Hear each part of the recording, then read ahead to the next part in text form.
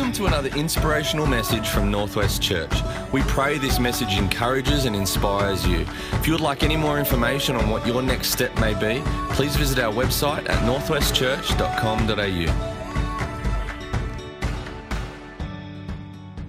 Well, let's just pray as we come around God's Word. Father, we just give you praise and thanks for all your goodness, Lord, which is poured out upon this earth on a daily and a momentary, ongoing basis, Lord. We thank you, Father, that, Lord, you just want your goodness to apply to each of our lives. And today, as we come around your Word, Lord, may it have seed and germination in our hearts, that it may bring us to life as you've designed it for us. In Jesus' name, amen. Amen. Praise God. Well, we've been looking at what it means to be in the grind. And the grind for me, I just wanted to maybe give some form of definition to it. For me, what I would understand to be this colloquial term that we call the grind is the emotion of a continuous and monotonous life circumstance, how that emotion affects us.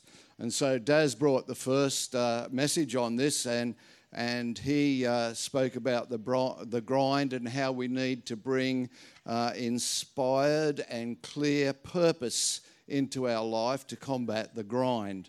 And then Dan Urquhart stood the next week and spoke about how the intentionality of our being transforms our life in the grind and transforms our circumstances in the grind. And then last week, of course, Pastor Bron spoke about how when the grind brings regret to our life, that should press us more into Jesus Christ, and that we might learn how to shake off regret,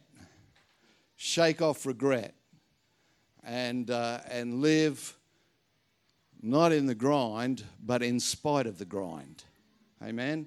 So today, I just want to speak something about the grind. You know, the grind comes to us in all forms of daily life. It can be in school. Certainly I thought school was a 13-year sentence, and I tried many ways to tunnel out. The grind can be in your work experience. It can be in sibling rivalry. Sibling rivalry can bring you to a place of the grind. Health, debt pressure. There are so many things around our life that will just bring us to this grind. The grind, when I think of that word colloquially, my dad used to have an emery wheel in his garage. It used to have to be turned by hand, you know, and he would grind away at things, bits of metal and that he'd be working with. I used to just like listening to it and seeing how fast we could get it going as a kid. Look, I didn't know how to do anything with my hands other than turn the wheel. But the grind can be a lot like that. It can erode our life. And one of the principal things that the grind tends to erode is hope. And for Vicky and myself, before we came to know the Lord Jesus Christ, we'd been married about a year, and our greatest hope was to have a family, to have children. And many of you will know the story, and I'm not going to go into the fullness of it, but we couldn't. And for 4 years, we went through all sorts of, well, that is Vicky mainly, went through medical procedures. I sat in rooms at hospitals while she was operated on and all sorts of things. It was horrendous. It eroded hope. It took Vic to a place of mental exhaustion where she was in despair. It took me to a place of drunkenness where I felt there was no hope whatsoever. And then we came to know Jesus Christ as our Lord and Saviour, and were prayed for healing, and 12 months later our only child was born. So it's hope that I want to speak to you about. Because, you know, we all find ourselves in the grind. We all find ourselves at times where hope is eroded to some degree. some more than others, but we need to understand that it's not God's will that our hope be taken from us. Proverbs 13:12 says, "Hope deferred makes the heart sick, but when the desire comes, it is a tree of life." I'm glad about the balance of scriptures. You know, some people will take the scriptures and they'll see the negative in it. It's true. Hope deferred makes the heart sick. Hope deferred can bring depression and mental illness and all sorts of things. But this verse immediately says, but when the desire, you know, hope is built out of us having a desire or having many desires. But sometimes our desires are right desires and sometimes they're not right desires. And so for us, before we came to Christ, even though we had a good desire, we had a hopeless sense of God relationship. In fact, we had none. And our hope was deferred for something greater. But sometimes when your hope is deferred, God's just waiting for you. Because when the desire comes, it's a tree of life. And I want to tell you that when the desire came to us and we gave our hearts to the Lord Jesus Christ and our daughter came 12 months later, I want to tell you that it was a tree of life from the very minute that we said yes to Jesus. We didn't wait for our daughter to come. We knew she was coming. We knew she was coming. Why? Because there was a tree of life that had sprung up where hope was no longer going to be deferred. In Psalm 37:4, God tells us that as you delight yourself also in the Lord, He shall grant you the desires of your heart. What a good, good God. What a good, good God. He will grant you the desires of your heart. We prayed for our daughter at her birth, probably just minutes after she was born, that she would be dedicated back to Him and that her life would be a life of ministry. And today, together with her husband, a little bit of help from him, they are the senior pastors of Generosity Church, which has 12 campuses across New South Wales. Because God is a good, good God, and He will grant you the desires of your heart as I delight in Him. Delight in Him. Bless God. In Genesis 2, verses 10 and 11, we read this. And this is a part of the description of the Garden of Eden. So this is right at the beginning of time for the world. And it says, now a river went out of Eden to water the garden, and from there it parted and became 4 riverheads. The name of the first is Pishon. It is the one which skirts the whole land of Havilah, where there is gold. Now, I just want to highlight 2 things there. The valley of Havilah, the name Havilah means suffering. Suffering. Right there in the Garden of Eden, right at the beginning of time, there was a valley of suffering. We think that the Garden of Eden was just absolutely perfect. Well, it was. But part of that perfection was a valley of suffering. Now, the good thing about that, because everybody's going, who wants to be in suffering? Well, none of us do. But it was there. Right at the start, it was there. But the good thing is that skirting around it was the river Pishon. And Pishon means hope. And no matter what suffering we find ourselves in, it is always going to be skirted about by hope, because that is God's intention. Because God understood and knew right from the beginning of time that the glory of His creation, mankind, would find suffering in this world. And right there, He surrounded suffering with hope. And in any valley of suffering that you find yourself, I want to tell you that God surrounds it in hope.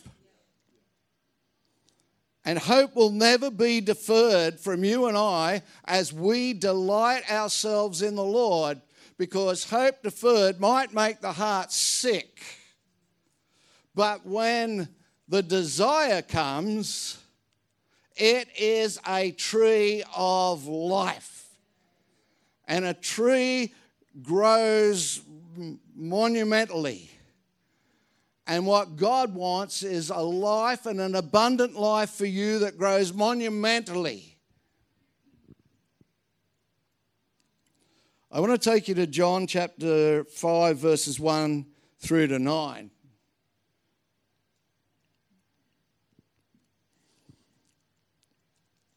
This is Jesus in Jerusalem.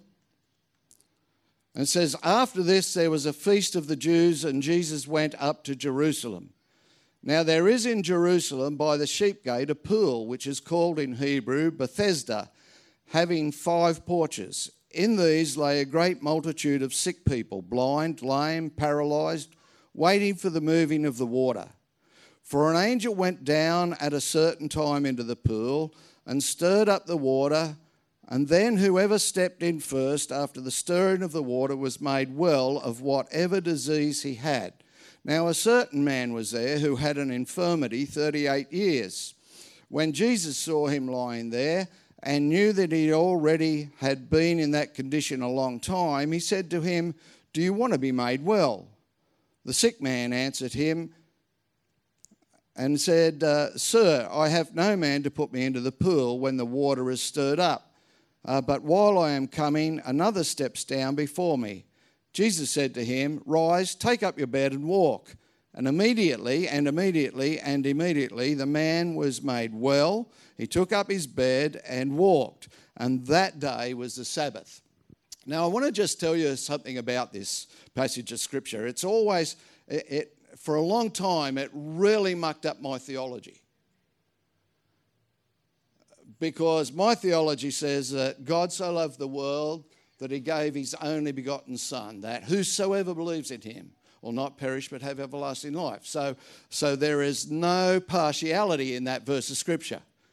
Jesus Christ came for all, not for one. My Bible tells me that God is not willing that one should perish, but that all should come to repentance. God has no partiality. He is, another verse says, he is not a respecter of persons. But this verse says that he'll heal one, while who knows how many other dozens sit around, and here's a man that's got no hope. He's lost all hope. He can't be lifted into the waters. This really messes with my theology. Until I understood that the pool of Bethesda is just outside the wall of Jerusalem. It is at the entrance or just inside a Roman temple to the god Asclepius. Maybe that's how you pronounce it. But what it means is the god of healing. And the god of healing had 2 daughters. He had the daughter Hygeia, from which we get the word hygiene, and so there's a pool in there, a bathing place. And we get the name Panacea, which means a single cure-all. And so we have the pool of Bethesda being put up by the Romans as a false place of healing, or a place of cleansing, and a place of, I got a mental picture. I used to watch a lot of Westerns. Like, they don't have Westerns anymore, cowboys and Indians. They did in my day. And you would often get this Dr. Flaherty, who'd be in a wagon, and he'd have his one cure for everything in a bottle, and he'd sell it to every town until he'd get run out of it. Well, that was exactly what this pool of Bethesda was professed to be. It wasn't a God thing. It was a pagan thing. And so, but Lee, what about this verse that says, but there was an angel that troubled the waters? Well, you see, they unearthed in 1840 the Pool of Bethesda. And the Pool of Bethesda actually is two pools. So there's the pool where they would come and they would go in for bathing, or if the waters were troubled, they'd go in for healing. And it was at a level above the other pool. The other pool wasn't really for public display. So the pool where they would come was fairly shallow, just as well. Maybe a lot of people would have drowned otherwise. But the other pool was quite deep. And it was the reserve pool. Who knows if you've got a shallow pool and you're in a hot climate, it's going to evaporate. So it has to be topped up. And it's the second pool that is used as a reservoir for the topping up of the first pool. So they had a sluice gate which was below the top water level of the shallow pool that would be opened up for water to siphon through and lift the level.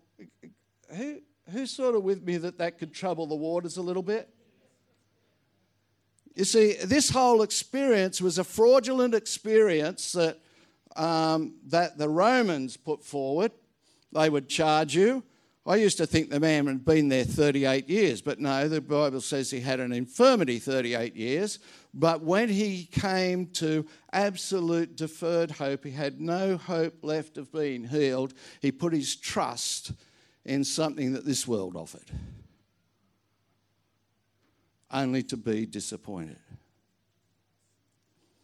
And Jesus walks into this place. The Jews wouldn't have it inside the Jewish wall. It was a pagan place of worship. And Jesus walks into this place and he speaks to the man that has the least hope.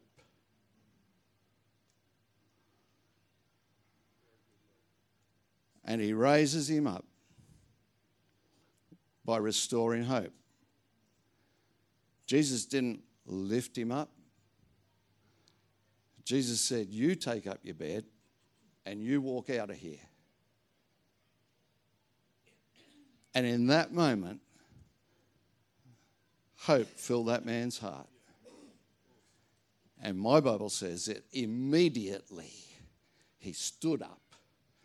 He grabbed his bed. Didn't have one like ours. I can barely lift the mattress. And he walked out. Because hope surrounds the valley of Havilah, of suffering. Because it's always been God's intention that in your deepest suffering, when hope is lost, that he will restore hope. And that when the desire comes, that when the desire comes, it will be a tree of life for you. I am parched, you must have known. Excuse me one moment.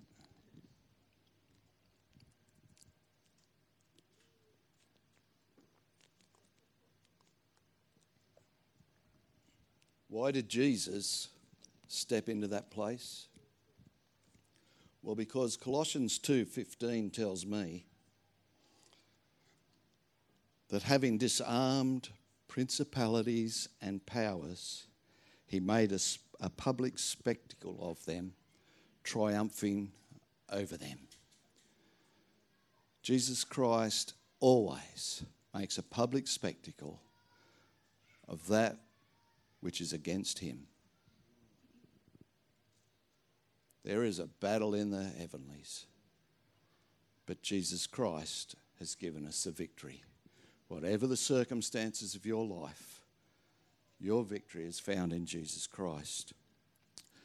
Romans 15 and verse 4 says, "Such things were written in the scriptures long ago to teach us. And the scriptures give us hope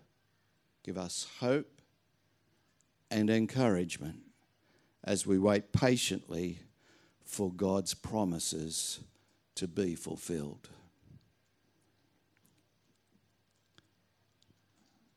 We don't wish for God's promises to be fulfilled. We wait for God's promises to be fulfilled. That gives us a certainty. The hope that God offers to us is always underpinned by the certainty of his promise. His promise is that he'll never leave you or forsake you. How deep is the valley? Not so deep that the author of hope can't be in it with you.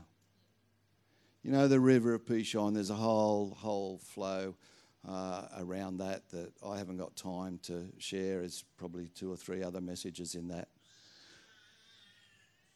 But the end of it is that right there in the river Pishon,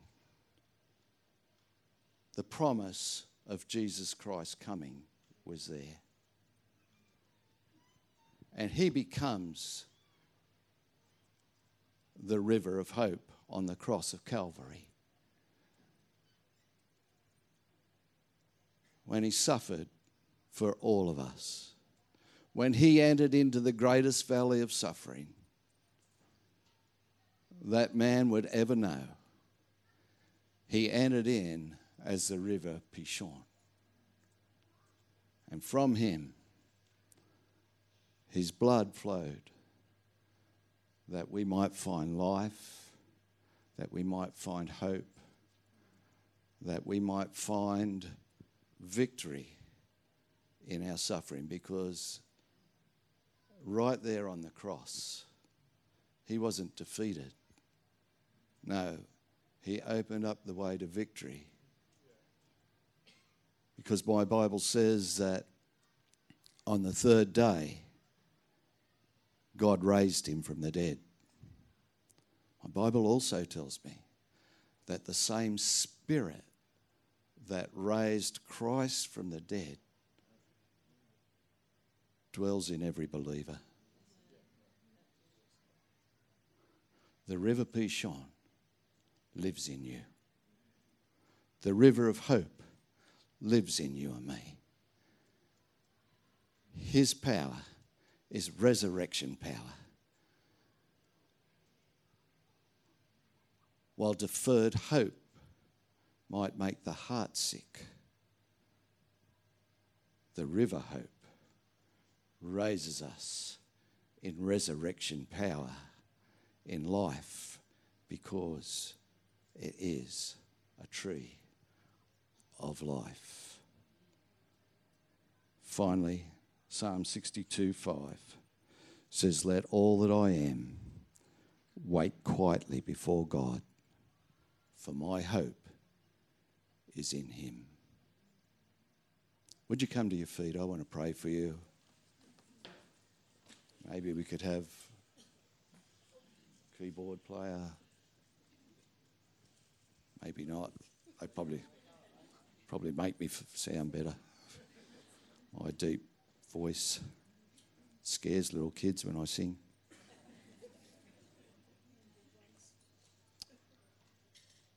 I don't know what you're going through today. I don't know how long you've been going through. But there are people today whose experience is the valley of Havilah.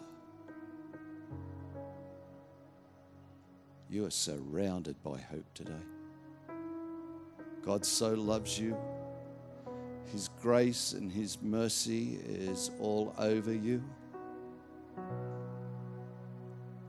He only wants good for you. As your desires come from delighting in him, he wants to grant them to you. As every eye is closed Every head is bowed. Let me just ask and give you the opportunity this morning that maybe you live in a place of hopelessness like Vicky and I did before we came to know Jesus Christ as our Lord and Saviour. Here's an opportunity for you to know Jesus as your Lord and Saviour today. He's so willing to accept you. Would you be willing to accept Him and allow Him to become the tree of life to you, that you might be brought out of the hopelessness and brought into the glorious hope that God intends for you? If that's you this morning, I just want you to raise your hand so I can see who I'm praying for. Thank you. Thank you. Very good. Anyone else? Okay, I'm just going to pray for those, and then I'm going to pray for each and every person here today. Heavenly Father, I just thank you for those that have raised their hand today in acceptance of you. I pray, Lord God, that, Father, your very presence and peace will flood their soul right now. Lord, I pray, Father, that you'll just lift them into that place of life, because that's your promise. So I ask it with confidence for these people that today have accepted the Lord Jesus Christ to be their Lord, to be their Saviour, to be their author of life. Thank you now, God. And Lord, I pray for every person present today. Father, I don't know what each person or what any person might be going through, but you do. For you look to the very depth of our heart, and you know us so very, very well. And Lord, you love each one with a love that never ever fails. Lord, I pray, Father, over every person gathered here today, that there will be an elevation of hope in their lives. That, Lord, whatever has caused them, Lord God, to lose or feel that hope is gone, I pray, Father, it be restored. I pray, Lord God, that every sense of suffering, Lord God, will be dissolved by the hope that comes in Jesus Christ. And Lord, that desires that have not been yet met, Lord God, will be met according to the promises of the living God, Father, over the lives of each person. In Jesus' wonderful name, amen and amen. Hey again, thanks so much for joining us on this podcast. Whether you are new and exploring faith or a follower of Jesus, there is a next step for you. There is always room to grow, more to be done, destiny to be pursued, and people to be reached. So what's your next step? To find out, head over to northwestchurch.com.au. And thanks again for listening.